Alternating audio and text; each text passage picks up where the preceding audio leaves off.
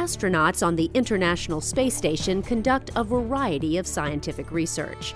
But how do they get the results of those experiments back to Earth? This is Innovation Now, bringing you stories behind the ideas that shape our future. With the help of on-orbit astronauts, researchers have been able to conduct thousands of experiments in microgravity.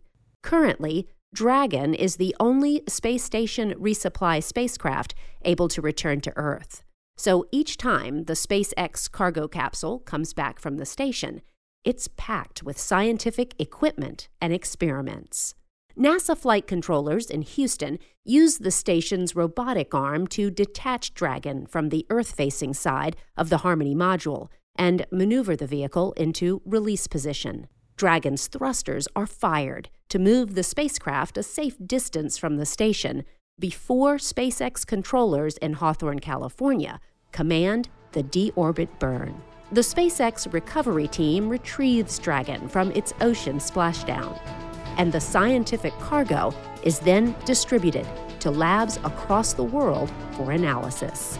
For Innovation Now, I'm Jennifer Pulley. Innovation Now is produced by the National Institute of Aerospace through collaboration with NASA and is distributed by WHRV.